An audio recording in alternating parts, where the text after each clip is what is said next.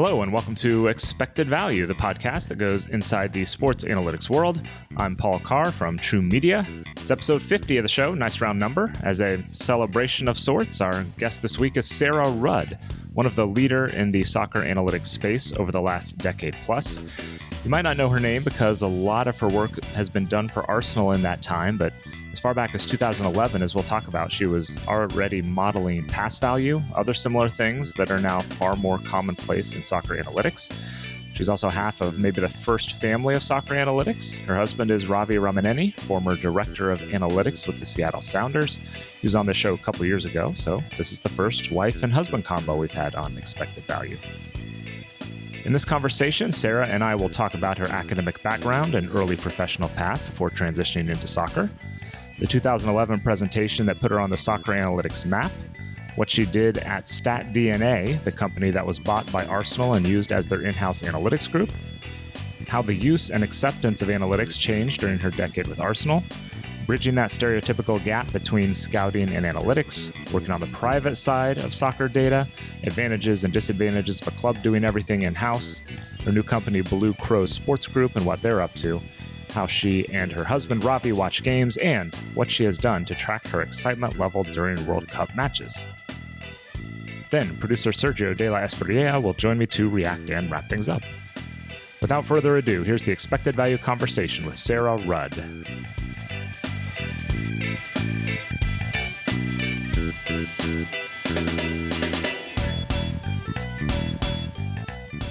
We're joined now on Expected Value by Sarah Rudd, Vice President of Blue Crow Sports Group. Sarah, welcome to the show. Since you've been a part of kind of the modern soccer analytics world over the last decade and a half, I want to trace your career kind of as a way of following the whole analytics space. So let me start back kind of at the beginning of for you professionally. What was your academic early professional path before you even got into sports?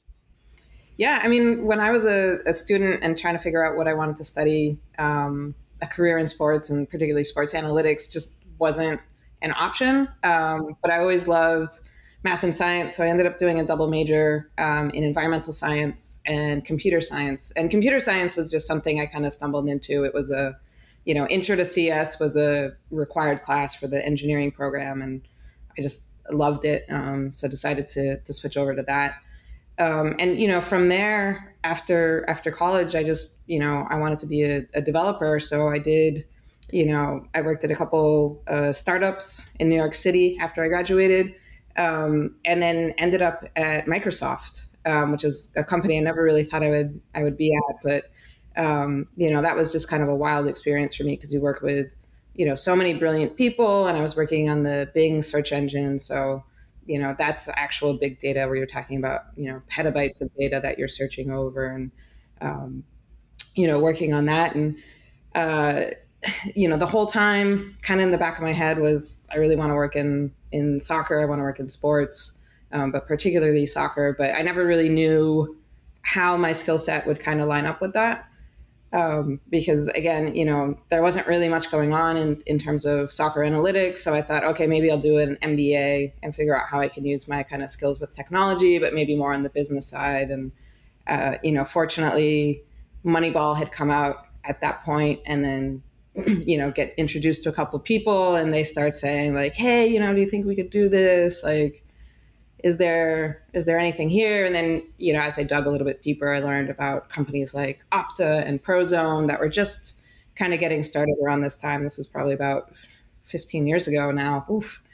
And, I started saying like, okay, yeah, like maybe this is the direction that I want to go in. So, while I was doing my MBA, just started, blogging and playing around with whatever data I could get my hands on. But still really wasn't sure like I could make a career of it. But I gave myself basically about a year after I got my MBA to figure something out. And fortunately at that time, that's when I kind of got connected to StatDNA. They had a research competition, which I won. And then, talking with the CEO, Jason Rosenfeld, he said, hey, we need somebody to come in and kind of manage both the development on the software side, but also on the analytics side. And I just thought that was a great opportunity. So I left Microsoft and ended up at StatDNA. I'll follow up on that in a minute, but I got to ask, where did the soccer love come from? I mean, it wasn't uncommon 10 or 15 years ago, but it also obviously wasn't as popular in the US as it is now. Where did that soccer desire come from? Yeah, I mean, it's just something, I'm from the generation where like every single kid in the suburbs gets signed up to play soccer, whether they want to or not. And Yep, me too. I just loved it. But there really wasn't any like outlet. Like it was so hard to watch soccer on TV back then. And you couldn't really say like, oh, this is a player I want to play like, because you just couldn't see it.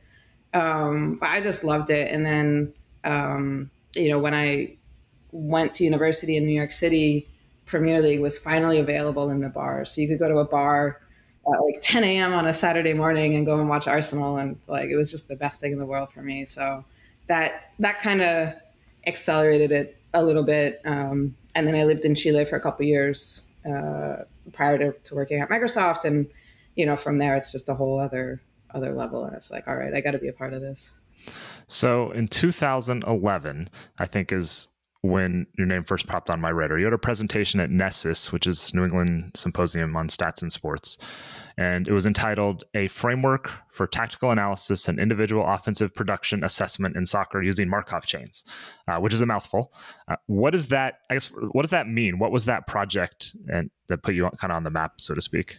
Yeah, I mean, so you can tell that like doing my MBA, I never really got the marketing side of things because that's a terrible name for what it was. But, it was, I guess, an early pass value model. So it was, more than just passing, but it was an early on-ball value model, trying to figure out, if a player has the ball, do they do something productive with it or do they do something detrimental to their team's ability to score a goal within the rest of that possession. So, since then there's been a whole bunch of other models similar to that. So some people call it expected threat, some people call it on-ball value, but it's very similar to those models.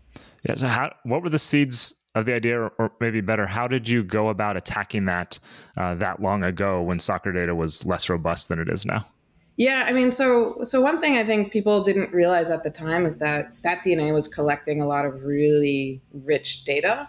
So, you could look at these events and there was a lot of nice context with them to kind of figure out, this situation is actually very distinct from that situation. It's not just they happen in the same part of the pitch, but, a lot of the defensive factors are going to be distinct between those two. So, I wanted to do something that took advantage of that. And just, at that time, Blackpool was in the Premier League, and that had actually been my great grandfather's club. So my dad is English, but he doesn't like football or he doesn't like soccer. But his grandfather did. So he was kind of like the last person in my direct lineage that liked football. So I said, okay, I'm going to pay attention to Blackpool this year. And they had a player called Charlie Adam, and he's a, midfielder. I think he ended up at Liverpool for a while and Stoke, but he just loved to take these outrageously shots from like 40 yards from goal. Yep. And, I'm looking at this and I'm just saying, like, surely there's got to be a way to measure, like, was this the right thing to do or not? And so that kind of put the seed in my head in terms of like evaluating situations and, is playing the ball forward here the right thing to do? Is playing the ball backwards the right thing to do? And so kind of thinking about it, I actually stumbled across a paper from the NFL by Keith Goldner, where he had used Markov chains to kind of evaluate the probability of scoring based on, down, yardage and where you are on the field. And I thought, okay, like maybe I can do something similar in soccer. And so that's kind of how it all came together. And so when you look at, you mentioned the similar models, expected threat, on-ball value, et cetera, that's out there now from different companies. How are we doing at evaluating, and use we like the royal we in the soccer analytics community? How are we doing at evaluating things like that, a decade plus later? Yeah, I mean, I think, without some of this defensive context, it's really difficult. But now with tracking data becoming pretty prevalent, particularly the stuff coming off of the broadcast video, that has all the context that you could really ask for, or just, a lot of it. So I think a lot of the models coming out now that are based off of tracking data are, amazing. There's really good stuff out there. Yeah. Just since you mentioned kind of the tracking off TV, computer vision, things like that. And I use computer vision to generally sum up anything that's pulling information off of a screen rather than in stadium stuff. What's your take on where computer vision is at, where it can be going, how it can be used moving forward? Yeah, I mean it's pretty remarkable where it is. So like when I first started getting into soccer analytics, my friend Christopher Dove, who's actually kind of replaced me at Arsenal, he and I talked about using machine vision to get data off of broadcast video because we didn't have the money to pay for an Opta subscription and weren't sure they would work with us. And at the time, I mean, it was just completely not feasible. This is before the age of deep learning. This is before the age of, really cheap AWS instances. And, we thought about it and people were definitely trying to work on that type of problem, but it just wasn't feasible. So, fast forward 15 years later, and people are doing an amazing job with it where, you can actually get real information off of a video stream, which is, unbelievable. And it's changing the way that recruitment is happening because now you can have this really rich information, not just for within your own league, but for whatever league you're interested in. And you can start to do things like understand what are the physical demands in this league versus that league. And it's really amazing. But, still once you have access to that data, you realize, okay, well, we're still just dealing with moving dots. I think one of the guys from Second Spectrum always calls it, the science of moving dots. So we're still in the science of moving dots, but, next thing that's going to be coming is looking at, pose estimation and things like that. Like for sure, when you start talking about stats, particularly around defenders, it's like, well, how are their hips oriented? How do they approach the ball and things like that? And you can't really do that with where broadcast tracking is now, but, I think we're not too far away from that. So take a step back now. So around 2012, you joined StatDNA, as you mentioned, soccer data company. And then shortly thereafter, that company was purchased by Arsenal, as I understand it, basically be the in-house analytics group, we'll just call it. So without, unearthing state secrets or something, what did you generally do and your team generally do for StatDNA and Arsenal? Yeah, I mean, when we were first brought in, it was very heavily based on recruitment and sort of doing an independent performance review of the squad. Where's the squad relative to where they need to be for Champions League, winning a title and whatnot, and then kind of understanding, well, what positions, would we like to strengthen to achieve those objectives. And, part of the reason why it was structured that way was because we had been working with them for a year or two as sort of an external consultant. So there was only so much information they wanted us to have access to. Once we became an internal company, everyone was much more willing to share information with us. So all of a sudden it's working on, sports science, some stuff with medical, post-match screening of players for injury prevention, helping the performance analysis department with their pre-match and post-match reports. So understanding how is our opponent going to play, and then understanding how did we perform against our objectives in that match. And then lastly, we did a lot of work in the academy. So I think that's, a little bit unique for an in-house analytics department to work so closely with the academy, but that was, pretty rewarding work that we did there. Does the academy part, does that involve, to what you can say, does that involve like you're tracking their games, their practices, and trying to apply some of the same, statistical measures that you look at for the first team to the academy level and see how everything transfers? Is that the kind of thing that those top clubs are doing? Yeah, exactly. And, Arsenal has the ability to have, a performance analyst at each age level. So we're just, helping support them plus the coaching staff with all of the sort of individual development plans for players, and then understanding who needs to move up, who needs to stay, and then unfortunately who would get released. So you're with Arsenal StatDNA about a decade. How did the general acceptance of analytics and that culture change during your time with the club? Yeah, I mean, you don't realize it when you're in the thick of it, but it absolutely changed tremendously where, we are coming in and people are a little bit skeptical, and you have discussions about, well, what really is a shot? Because for some people, a header is not a shot. And so how can you say, that's a shot because it's clearly a header?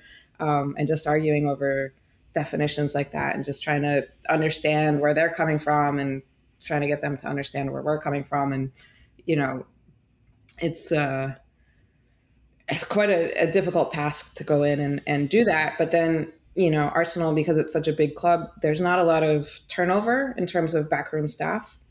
You end up working with the same people for, a decade. And so Ben Napper, who was the performance analyst for Arsene Wenger when we first started working there, well, now he's running the loans department. He's been working with our data for 10 years. So, obviously that's going to be a big part of how he's going to be managing our players on loan, because that's just how he's used to operating. And so you see that across many, many levels of the club, within the academy, that data and that information has been integral to how they're working for a number of years now. So people who kind of move up through the ranks, like they're just used to using data in everything they do. So, it's really changed. And then whatever staff that does come in, they tend to be younger now. They tend to be more open-minded and kind of used to data because, expected goals is on TV. Everybody is familiar with it now. It's not such a controversial thing. So, it really has changed quite a bit.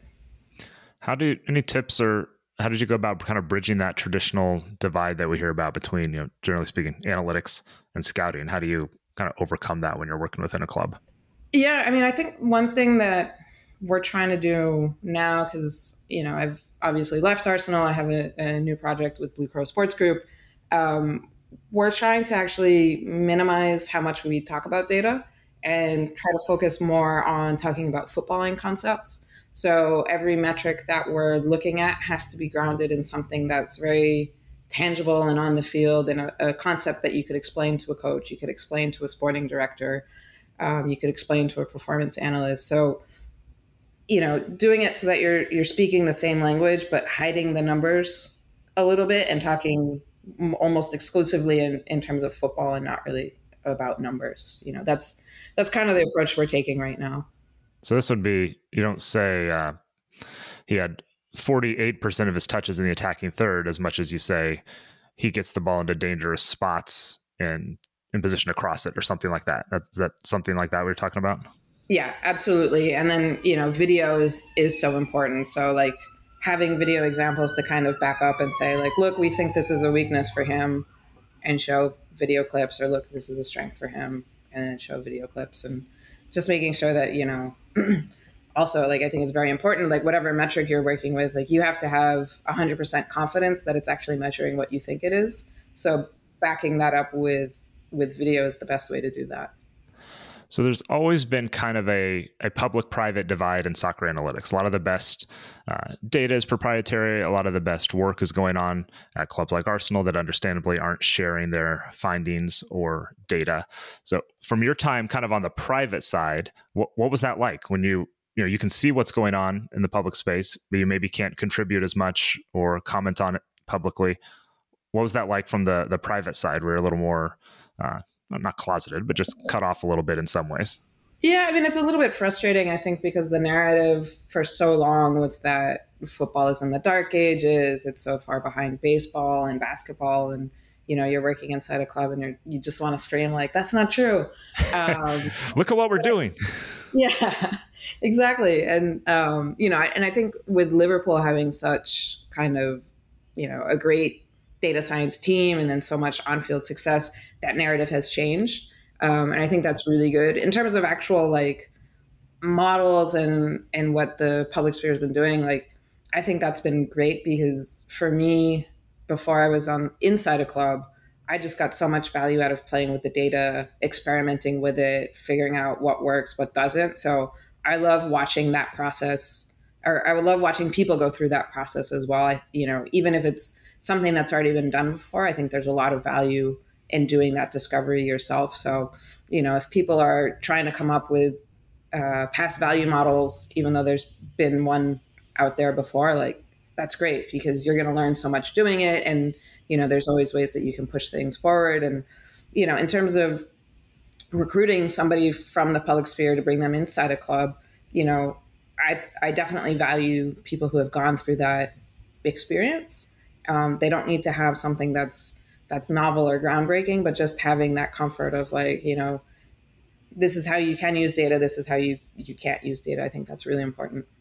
Yeah, no, that's a good point. The process of doing it is often as important as the output to show what you can do and get that experience. As I'm curious about this, almost from a business standpoint, some clubs like Arsenal, buy StatDNA and do everything in house. Some use more third-party data providers and platforms and things like that. What are the advantages and disadvantages from a club standpoint of doing it all yourself and keeping everything super tight rather than use some of those third parties? Yeah, some of the big advantages of doing it yourself is that you have complete control over the definitions of everything. So, a lot of times people don't talk about this, but what actually constitutes possession is, like, I think really fundamental to a lot of analysis in football. And a lot of times with third-party people, you kind of have to just go with what they give you, and that's it. The difficulty is that there's a lot of common stuff that you have to do that it just doesn't scale. Everybody's kind of solving the same problems, and it's a little difficult to kind of get ahead and get out in front of everybody else when you're just trying to get up to speed. So I think, particularly now where clubs are maybe, further along the development curve, where you have, the people who've been in it for a while, like Arsenal, like Liverpool, they have years and years of research and knowledge that they're building on. If a club comes in and says, okay, well, I want to compete with them, how do they catch up? And I think that's the real difficulty. If you're doing everything in-house, you have to spend a lot of money and a lot of resources to catch up. Whereas you could easily partner with, a third-party person, get their knowledge, their information, what they've already built, and kind of build on top of that. So, there's definitely pros and cons to each model. So that sort of leads me to, Blue Crow Sports Group, which we've talked about a few times, and want to ask I guess we'll leave it to you. What is Blue Crow Sports Group? What are you doing with them? Yeah. So there's a lot of different kind of aspects to Blue Crow Sports Group. So I'll focus on kind of the two main ones right now.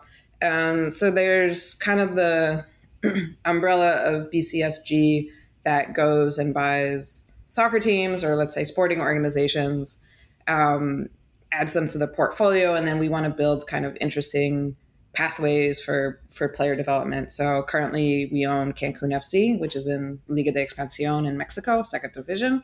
And we recently closed the deal on Leganés, which is in the Segunda División of Spain. So, that's one side of it, is building those clubs, working on player development, hopefully getting the clubs promoted. But then there's the analytics side to it. My husband is involved in the project. I'm involved in it. So it's gonna involve analytics. And so we have this separate company called Blue Crow Analytics, where we provide information to the clubs and help kind of drive their strategy in terms of incorporating technology and analytics, into all sporting decisions. But then we're also working with external customers as well, because, if we're building all of this stuff, we can save people a lot of time and effort, and they can kind of benefit from the, 2 decades worth of experience that my husband and I now have. Yeah. So it sounds like, it was a shortcut way of describing it, you're trying to kind of Brentford a couple of these teams, just meaning make the data, the technology analytics integral into the process. So what do you anticipate kind of the, day-to-day involvement being like for you, for Ravi, or was it more of a big picture sort of thing? Yeah. I mean, right now we're just trying to get our feet under us a little bit. So it's hard to say what day-to-day is. I mean, right now it's kind of all hands on deck, because we have the summer window with Leganés that we need to make sure goes really well. And then we want to start rolling out some of our plans for kind of, I wouldn't say modernizing the club, but just pushing technology into the sporting side a little bit more and starting to work in different ways.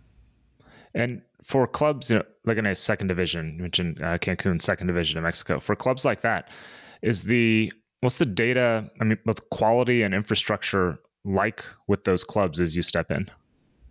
Yeah, I mean, so we're a little bit fortunate in that both leagues have kind of these league-wide technology initiatives. So in Spain, everything is run through Media Coach, so they have tracking data for all of the games. You can get physical reports for everybody.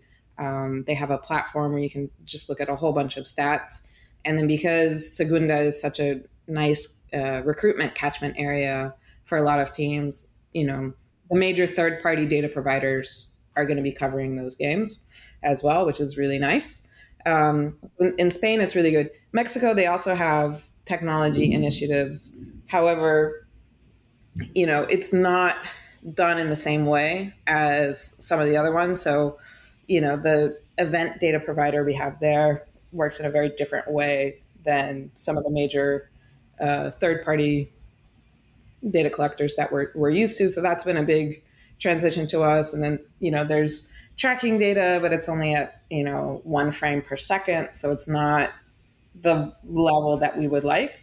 And then in terms of, third party coverage, that's been a little bit lacking. It's starting to expand this year, but, there's not a lot of historical Liga de Expansión data that we can work with. So it's a little bit more of a struggle there, I would say. And I have to ask, what does the Blue Crow part of Blue Crow Sports Group or Blue Crow Analytics, what does the Blue Crow part mean? It's quite a long story, and I think you're going to have to ask Jeff Luna for that explanation one day. He'll tell the story better than I can. All right. We'll see if we can get him to give us the story.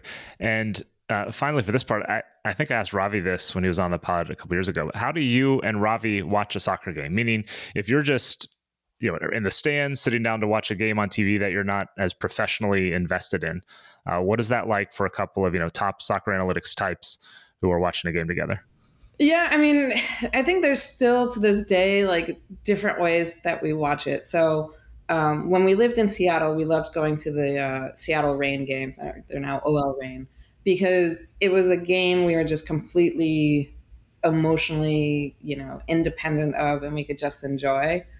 And for something like that, I'm just watching Kim Little do ridiculous, amazing things, and just enjoying it purely as a fan. But I think, for other games where maybe it's like, oh, I'm going to watch this Copa Libertadores match, even though we're like a little bit independently or like emotionally detached from it, it's still like, well, maybe there's a good player. Like, let me see what's going on here. Or, oh, is this team doing anything, tactically interesting? What are they doing on set pieces? So I think it kind of depends. And I think, one thing somebody warned me about as I was getting into this industry is they said, it's going to ruin your relationship with the game. Like, it's going to change it. And I think that's definitely true, because there's very few matches now where I can kind of just shut off and purely watch for fun. But I do try to seek those out. There's always wheels turning one way or the other, right? Exactly. Yeah. And like, one thing I love about the women's game is like they do really creative things on set pieces. So, even just watching a women's game where it's like, we're not going to recruit anybody from that league, you're still watching it and looking for ideas. Yeah, nice. All right. So we wrap things up with our playing favorite segment where we get to know you a little bit. So what's your favorite number and why? So my favorite number is 10, just because, traditionally in soccer, that's the creative playmaker. And even though I was definitely not that player as a child, that's definitely the position I love to watch. We all aspire to be a number 10, don't we? Yeah, exactly. Who is your favorite player as a kid from any sport? So, I'll go with two. So for any sport, I'd go with Ellis Burks, the old Boston Red Sox player, because he was coming through just as I was getting interested in baseball, and I loved him, and I think he's fabulous. But for football, it was really hard to watch matches as a kid, but I'd go with Hristo Stoichkov, because he's left-footed, I'm left-footed, and I just loved his kind of like toughness and explosiveness, but also just, his creativity and absolute hammer of a left foot. Yeah, love it. A couple of great names there. You have a nerdy thing that you keep track of as we kind of data inclined people do. Yeah, so starting in the 2010 World Cup, I started wearing a heart rate monitor when I would watch the games, and then go back and look at it and, be able to pick out key moments in the match. So it actually popped up in like my Facebook reminder that the Landon Donovan goal against Algeria was just like a massive spike for me. I think I got up to like 160. And so, so your EKG or whatever the right term is, so your spikes, they would line up pretty much exactly what someone would expect them to look like over the course of the ups and downs of a game. Yeah, like you could go back and say like, oh, that was a chance that he should have put away, or like, that's the goal, or, but that was an unfortunate back pass that like got my heart rate going. It's almost its own kind of expected threat or whatever model right there. So you're relocating from Seattle to Houston. You have a favorite thing that you're going to miss about Seattle? Yeah, I mean, just choosing one, I think is really difficult, but probably just go with going to soccer games there. I mean, it's just an unbelievable city for experiencing soccer. We were really lucky that we got to go back for the Champions League final, and it's just one of the best games I've ever been to in my life. The atmosphere was electric, and so many people that I've spent like a decade or more watching games with. So yeah, I really miss that, and it's hard to replace. Yeah, that's great. I've been to MLS playoff games, US games up there, and it's just a little bit different with the volume of people and everything. Finally, you have a favorite "How did I get here" moment? By that I mean, something where your career brought you to a spot and you were able to soak it in and be like, "Hey, this is really cool where I've gotten to get." Yeah, I mean, I think for me, it's probably the first time I went to London Colney, the training ground of Arsenal. I mean, I had been an Arsenal fan prior to them acquiring Stade Rennais, so on paper, it's like, oh, okay, now I'm an Arsenal employee. But until you get there and you kind of see like the white wall with Arsenal Football Club written there, where like so many new signings take their pictures, you're just like, wow, like I am a part of this. Like this is just amazing. And then, at lunch, like Thierry Henry just walks in and puts his hands and, sits down at the other table just eating lunch. Yeah. And you're just like, oh my God, like I can't believe this is real. So yeah, I mean that for me, I think was a pinch me, I can't believe this is actually happening moment. That's great. Yeah, it's fun where these careers can take us for sure. So Sarah Rudd, Vice President of Blue Crows Sports Group, thanks for joining us here on Expected Value. Yeah, thanks for having me.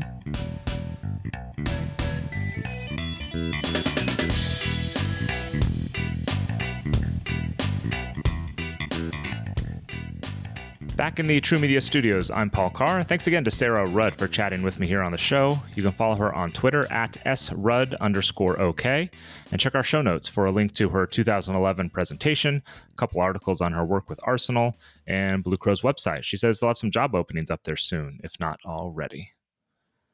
Joined now by producer Sergio de la Espriella. Sergio, welcome back to the show. Thanks for your work as always. What did you take away from the talk with Sarah? What a story. Like, just usually I try to peek behind the curtain while you're doing these interviews. I listen and I kind of try to jot down a couple things that I want to talk about in this little debrief that we have. But this time I was just enthralled by the story. You go from academic to presenting stuff to then working for a data company. Then that data company gets bought by one of the biggest soccer brands in the world. And just the whole journey as to how now she's involved with a couple of second division clubs, one in Mexico and one in Spain, like she mentioned. I thought that was fantastic. And then I thought it was great to see, traditionally when you think of sports analytics, you primarily think of a male dominated field. And not only is Sarah, obviously Sarah's a woman and she's involved, but she's not just like involved in like a smaller level. She's at the top of the soccer analytics world. And it's great. It was great to see her, hear her story as to how she got to where she was. I thought that was great, and bold and brave of her to wear a heart rate monitor when she watches games, because as I told her when we wrapped up the interview off air, there's no way I could wear that during a US World Cup game, because the watch would probably call the ambulance for me, and they would call the ambulance for me by like the 60th minute. So I couldn't even get a full 90 in before the ambulance shows up for me. Yeah, Sarah's great. And as I've said, she's been at the top of the soccer analytics world about as long as there has been a soccer analytics world in the modern sense. Really one of the pioneers. I remember talking to her, I think it was at Sloan in 11 or 12, somewhere around then. And she had either a poster or a paper that was similar to Ernest's presentation. And at this point, expected goals, I'm not even sure they were a thing, or I don't know if I'd heard of them at least. And she's, writing about past value models. And I just remember that was so far kind of over my head at that point that I almost didn't understand. Like, obviously I knew what she's getting at, but just really great work that is still very relevant. Obviously models get better, data gets better and such over the last decade, but it's still kind of the same idea that we're trying to do. So yeah, I just enjoyed hearing her take on a lot of different things that are routine topics kind of in the sports analytics space, things about differences between public and private data, public and private kind of companies that are working for a club or not. So she's got a lot of good perspective. I really appreciated kind of all of that. What does she think of computer vision? How is that changing things? All the different things. So I really just appreciated picking her brain and tracing her story, because her story is kind of the soccer analytics story over the last 10 to 15 years. So I really appreciate her taking time to talk to us. Yeah, it's kind of like her career has grown with how soccer analytics have grown, which just speaks to a testament as to why she's, one of the top figures in the soccer analytics world. So kudos to her, and a great example for everyone. Yep. All right. Thanks, Sergio. One final big thanks to Sarah for joining us on the show. We have lots of other soccer guests in the archives, including, as mentioned, her husband, Ravi Ramaneni, then the Sounders Director of Analytics, U.S. Men's National Team Head Coach Greg Berhalter, current DC United GM Lucy Rushton, and many more. We appreciate, as always, if you could subscribe, rate, even review the show on Spotify or Apple or anywhere you get podcasts, and sharing in any way is also appreciated. Social media, word of mouth, etc. Follow us on Twitter at True Media Sports, or email us with feedback or suggestions, expectedvalue@truemedianetworks.com. On behalf of producer Sergio De La Espriella and everyone else at True Media, I'm Paul Carr. Thank you for listening to Expected Value, the podcast that goes inside the sports analytics world.